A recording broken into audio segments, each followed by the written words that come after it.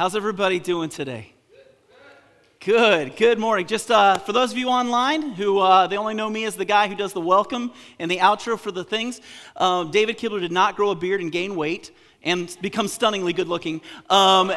He's actually on vacation right now. He is with his family. They took a couple weeks of well-deserved vacation time, but I know Dave, and I know he's watching right now. And he's probably chatting away on the chat room as we speak. And so, Dave, can't wait for you to get back, man. And next week they'll get to hear a good sermon again. But for today, I'm really excited. I want to clear one thing up, though, before I go any further. I've had several people come up to myself, and I think Rob's had a couple of people ask him, why haven't we been preaching since the COVID thing happened? And it's really simple. Rob and I got together and we decided we shouldn't. When COVID hit, we decided it's best that the church's leader, our senior minister, needed to be the one preaching. And so we went to Dave, unbeknownst to him, and we told him that we would rather he just do the preaching during this time. And as a result, Dave has probably preached the best sermons he has preached in the 12 years that Catalyst has been in existence.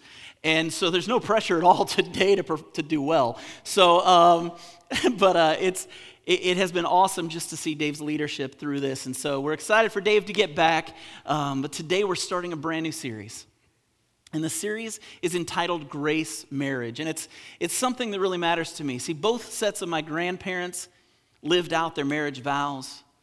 My parents lived out their marriage vows. My wife's parents lived out their vows, and so marriage really matters, and this new series is all about how grace impacts marriage, so much so that our main thing today is marriage begins with grace. Before we get started, though, let's pray. Let's ask God to come in here and kind of lead us through this today as we get into His Word. Would you bow your heads with me? God, we thank you so much for Jesus. We do put our trust in you alone. God, here's our hearts. We love you. And today we want to learn how to better love our spouse and our future spouses. God, we want to learn how to make marriage something that honors you. And so as we continue through this whole series, God, we pray that we can honor you through it. We love you and we pray this all in Jesus' holy name. Amen. So let me just set the scene for what's going to be happening over the next several weeks. Here's a rundown of the sermons that are coming up as we go through this series. Next week, we're actually going to be talking about how marriage is God's territory. It's not the responsibility or defined by a local, state, or national government, and it is not defined by popular opinion. Marriage is God's territory. He's the one that created. He gets to define what it is. The week after that, we'll be talking about sleeping with the enemy. And basically what happens when your marriage starts to fall apart and you don't even like each other anymore, and how do you get out of that pit? The following week is grace parenting, and as parents, you're a team. So how, as parents, can you show grace to your children as you raise them? The week after that is the 7 benefits of marriage. And in a world where marriage really isn't important anymore, where marriage just really isn't something people think has any value, how do we as the church show the value and need for strong marriage? Our youth minister, Rob, then will be ending the series with a sermon entitled Better Together. And no, it's not about COVID, just so you know. Better together. What happens when couples in the church begin to do ministry together? How much more powerful can the church be as a force for Christ when married couples are doing ministry together? And so we're really excited about this series and what's going on with it. But today, I get to focus on grace. And I want to say something to you single people, whether you're online or you're here in the room right now. These series is for you too. This is not just for married people. There's a lot of this that can carry into friendships, relationships, and future marriages for you. So be sure to stick around and don't tune out while we're doing this, because there's a lot we can all gather from this. So today, we're going to talk about grace, but I want to tell you a story. See, in the early 1930s, there was a young man named John Fridley who met a beautiful young lady named Eleanor Wickline. Eleanor was the teacher at a local schoolhouse, and by schoolhouse, I literally mean it was a one-room schoolhouse in the 1930s. It was in the mountains of Virginia. And as was the custom of that time, Eleanor would be boarded up in the homes of the different families of the children who attended the school. This was actually part of their pay, and the two met while Eleanor was being boarded at the Fridley home. She was actually teaching John's two younger sisters. John himself had only finished the 7th grade before dropping out and going on into the workforce. But the two fell in love, and shortly after they were married. Both loved the Lord and they were committed to God. They rented a house in town after they got married, and John began working at the local paper mill. It was basically a storybook beginning. Two people meet, they fall in love, and they start their lives together. Well, shortly after this, they decide that they're going to start having children, and they have children, and they decide to build a farm out in the country. Buy 200 acres of farmland. They have cows and hogs. They have fruit trees and wheat. And by working their own land, they basically became self-sustainable. They didn't need to go to the grocery store but once a month because they had their own milk and pork and beef and vegetables and venison, and they even made their own bread. They were completely self-sustained in their farm. And they continued to have children. In total, they had 10 of them. Now, for most of us today, that would be a complete nightmare. But when you own a 200-acre farm, that's good thinking. They had 10 kids. One of them, unfortunately, was born stillborn, and another one was born with a heart defect that at the time was called blue baby syndrome. Today, we call that cyanotic heart disease. It's a congenital heart condition where the blood isn't getting enough oxygen. So you add that to shift work at the paper mill, including some overtime, working the fields, raising children, and running your child to the doctors and to surgeries more often than any child should have to do, and you can easily find yourself pretty stressed out. Well, in the 1940s and 50s, stress wasn't as well known as it is today. See, conditions like bipolar depression, that wasn't as commonly known as it is now. And as time continued, John began to feel the weight of the stress on his life and all these things that were pushing for his time. And he began to struggle with a short fuse, and everything could set him off. If you don't listen, you set him off. If you disagree, he'd lose it. And everything finally came to a head when John began to finally start abusing Eleanor physically. What was once a storybook beginning had now become a nightmare. Truth be told, marriage is not an easy thing, right? And I'm praying none of you are in that kind of a situation, but marriage is a very difficult thing. There are days when you feel like it's the honeymoon all over again, and there are days when you aren't sure you've chosen a good path for your adult life. There are days when you guys are best friends, your husband and wife, you're best friends, and there are other days when you wake up and you look at the person laying next to you in bed, and you don't know who the heck that person is. But one thing is for sure, marriage is a commitment, it's a covenant, it's a pact. You've made the statement, till death do us part. But you may be saying, but John, does it really have to be till death do us part? Because that smelly guy with bad style over there thinks that socks look good in sandals. And that lady over there, she looks like something out of a sci-fi movie with that green paint she puts all over her face before she goes to bed at night.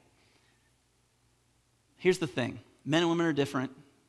We all need grace, and we need different kinds of grace. And that's kind of what we're going to be talking about today. The Apostle Paul knew this when he was writing Ephesians chapter 5. And if you're online right now, you should have a link right there on the page where you can click on the sermon notes and just follow along with us. And for those of us who are here today, if you want to follow along with the notes, you can look on the back of your bulletin, or you can open up the Bible app, click on the More tab on the bottom right-hand corner, go to Events, and click on Catalyst. And that'll help you to be able to follow along and read through the scriptures with us. Today we're going to be reading from Ephesians chapter 5, verses 21 through 33.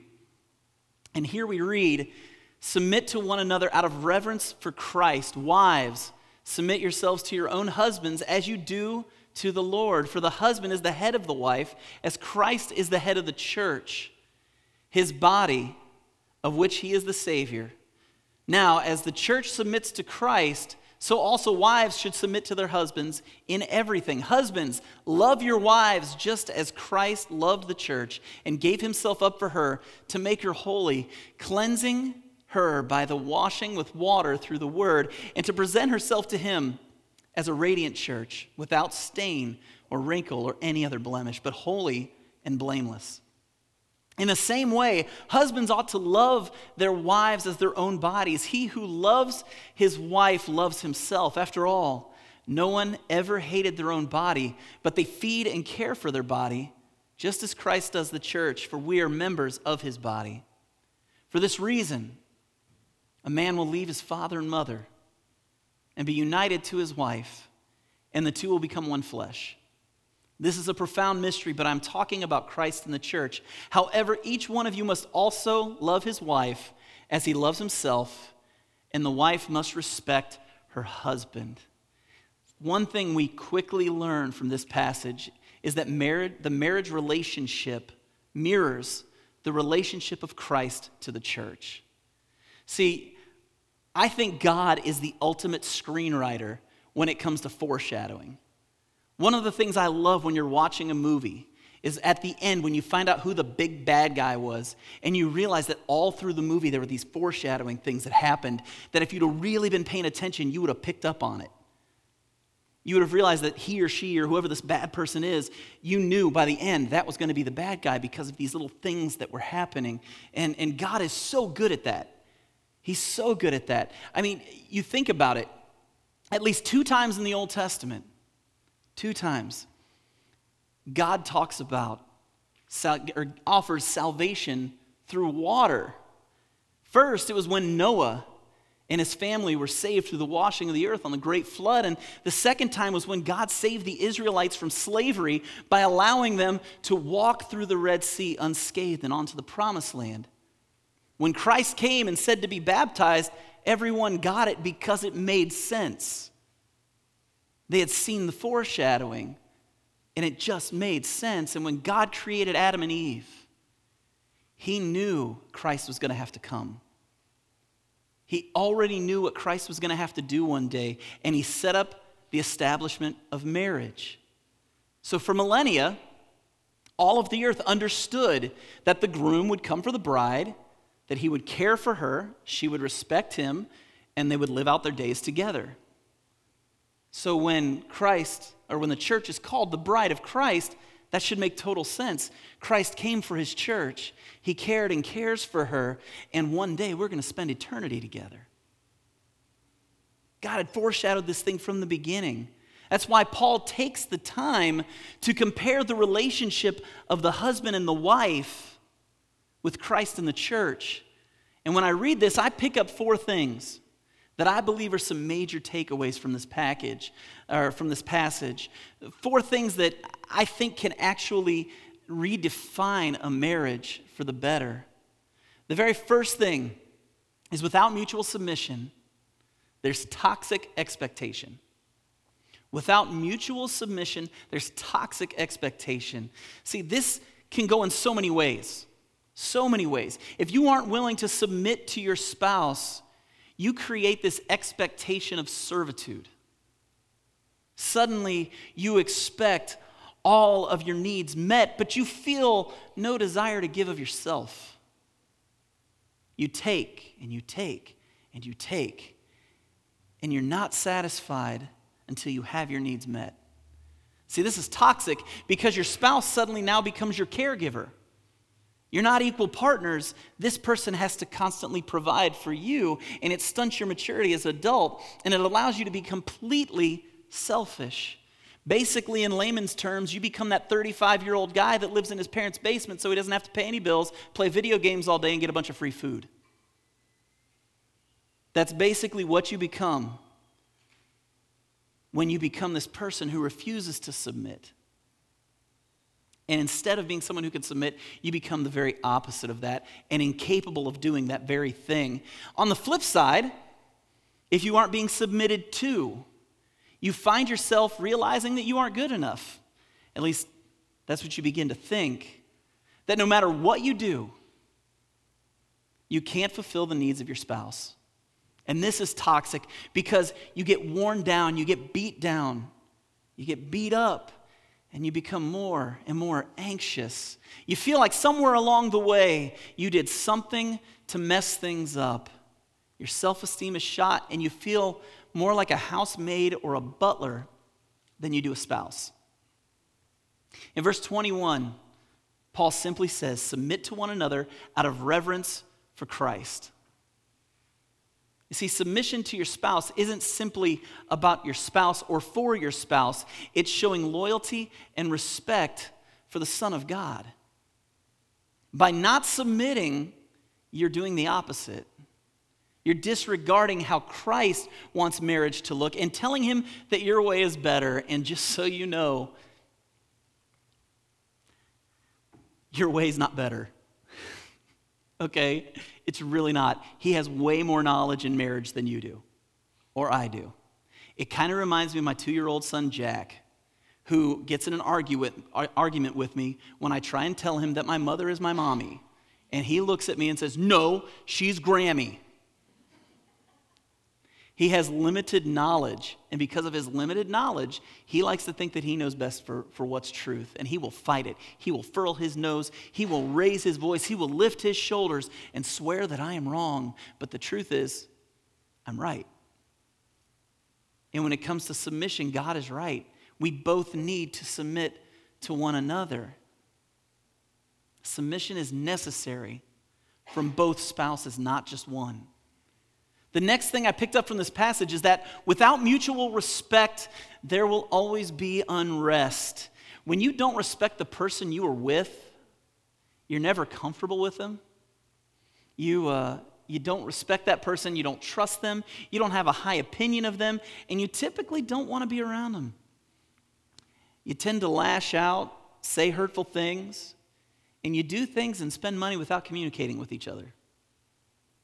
As the abuse continued with John and Eleanor, it became very clear that he was to be respected.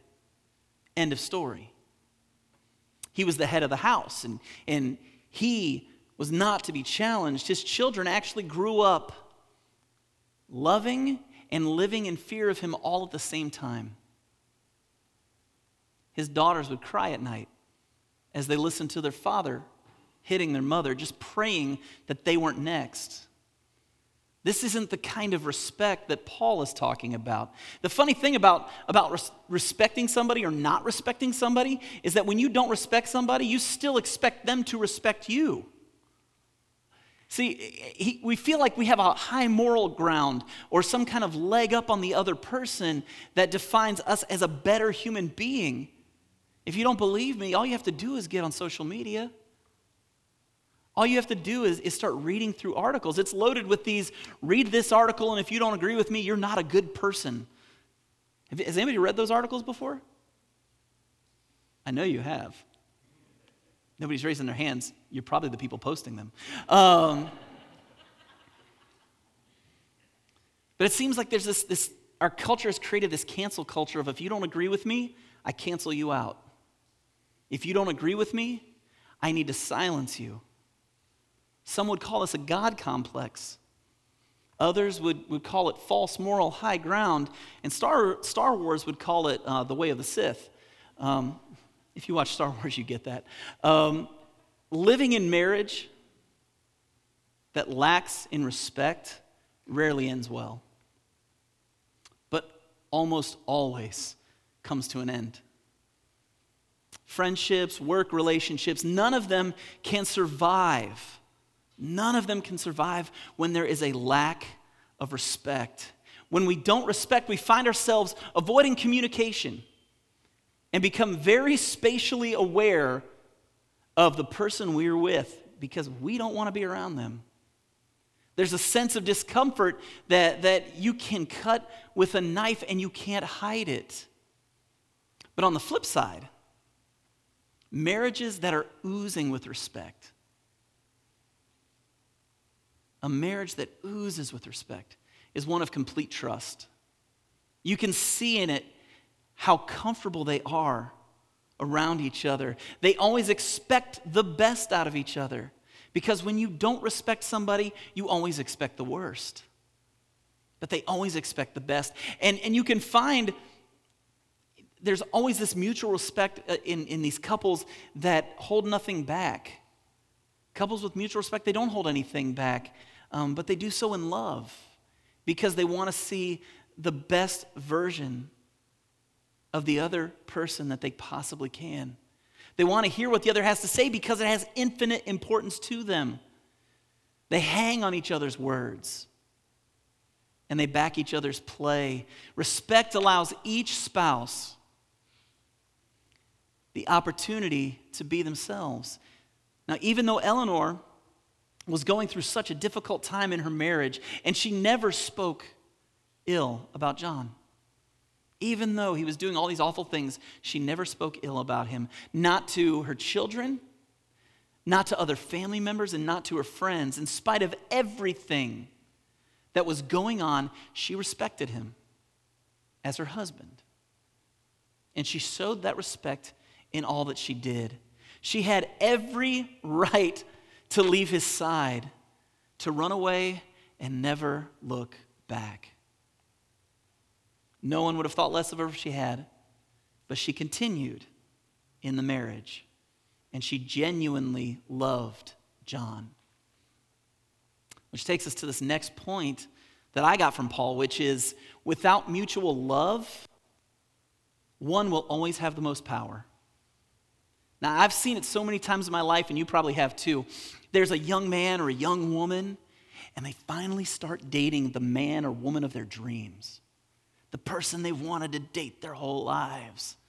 They start dating, and that person would step in front of a freight train for the love of their lives.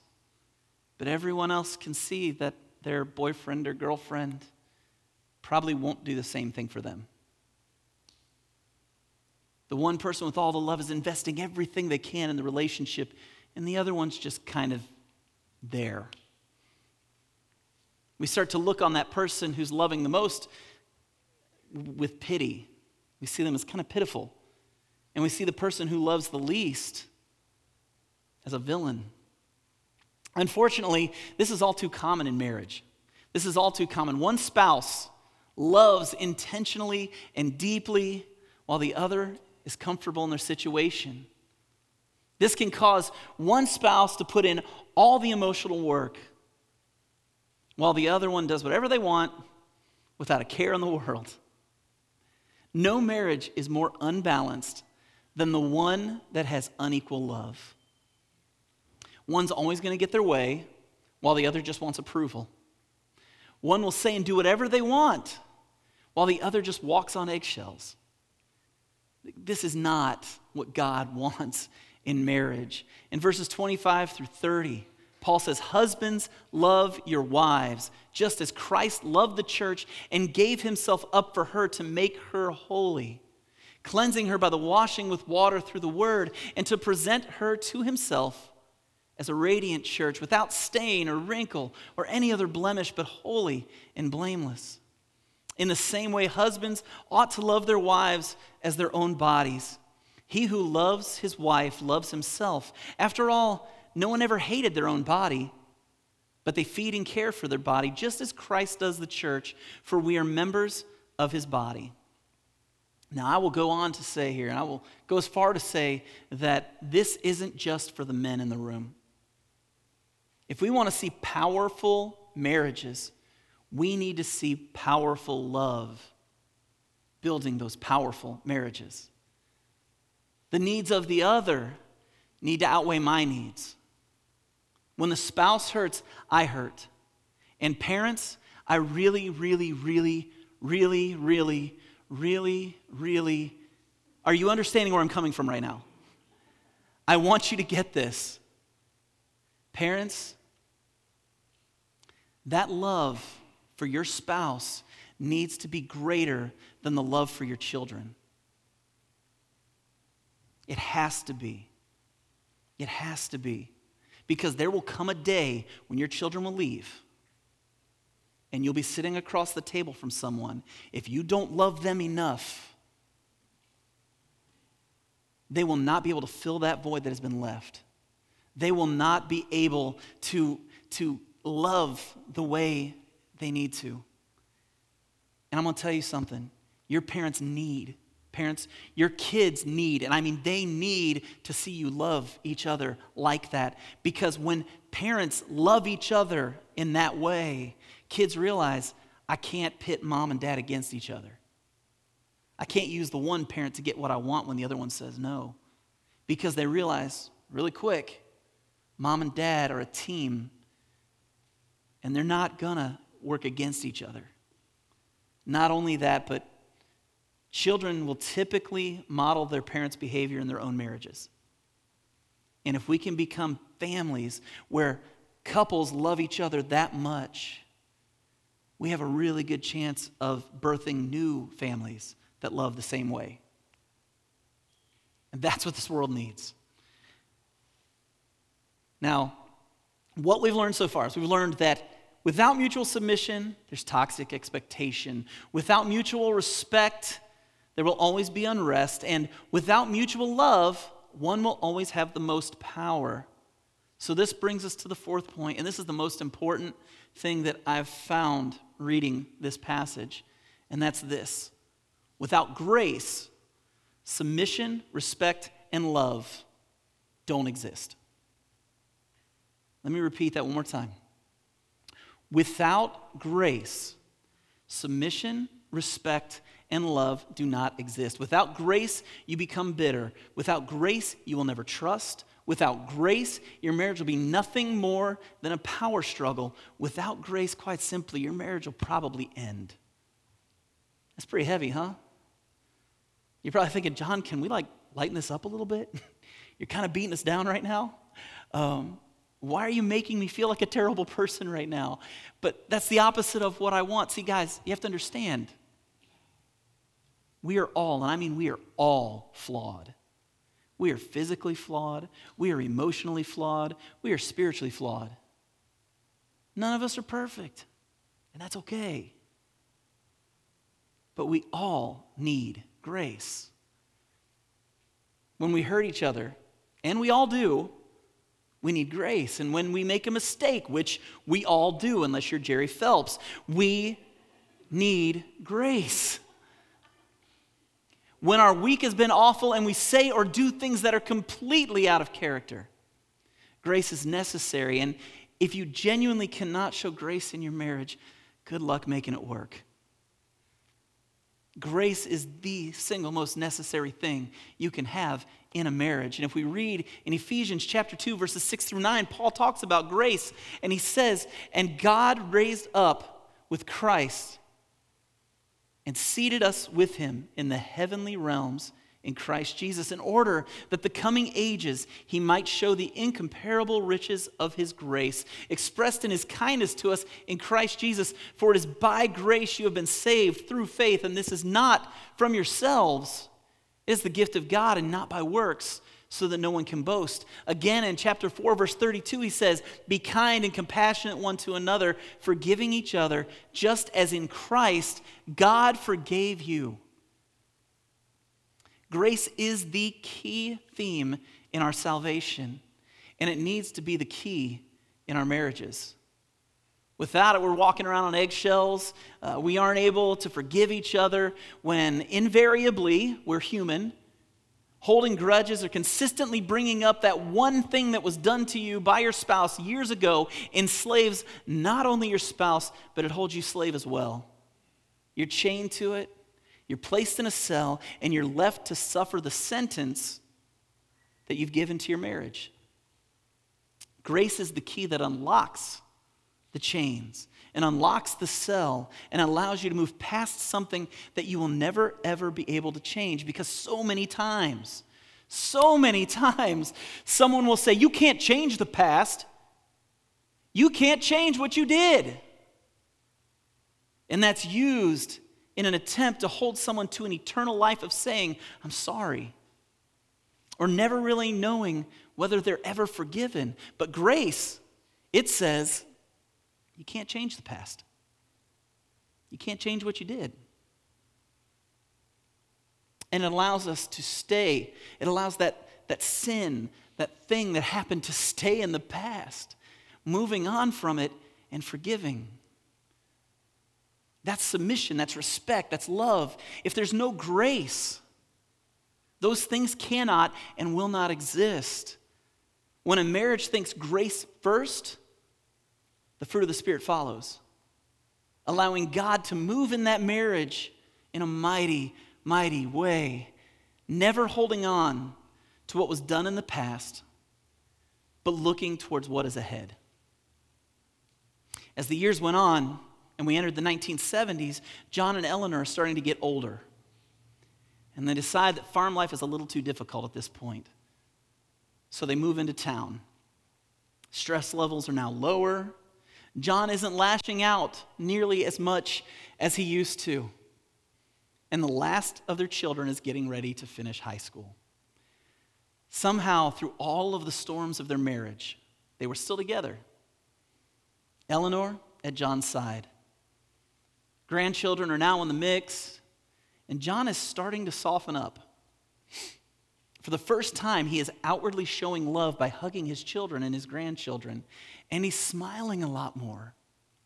And life is finally starting to feel more peaceful. The 1980s come in, and there are more grandchildren. Yearly reunions are packed with family members, and it seems as if life can't be any better. But then the unthinkable happens. After having some tests run, it's discovered that Eleanor has stomach cancer. Now, her health takes an immediate downturn, and suddenly their marriage hits a crossroads. After years of abuse and anger, would John throw his hands up and just say he's finished? Would he be angered at his wife for doing this to him? How would John react when his wife couldn't do her job anymore? Who's going to do the dishes, cook the food, do the laundry, clean the house? It had been 50 years since John had had to think of any of this stuff. But something amazing happened. See, after years of grace from his wife, a switch flipped in his brain. Without batting an eye, John started cooking the meals. He started cleaning the house. He started doing the laundry. And John never left his wife's side. He was at her every beck and call. His life ceased to be about his needs, and he became the man that Eleanor had always dreamed he would be. See, those days and nights when she was sick, he was the one that was cleaning up the mess. He allowed her to get the sleep she needed. He never asked her to do anything. It was not about him anymore. It was always about her. He desperately loved his wife. And after 3 years of battling cancer, Eleanor left this world to be with Christ. And John stayed by her side to the end. Something I didn't tell you early on in the story is that when they met, Eleanor was 26 years old. And in the 1930s, if you were 26 and unmarried, it was pretty much a given you weren't getting married.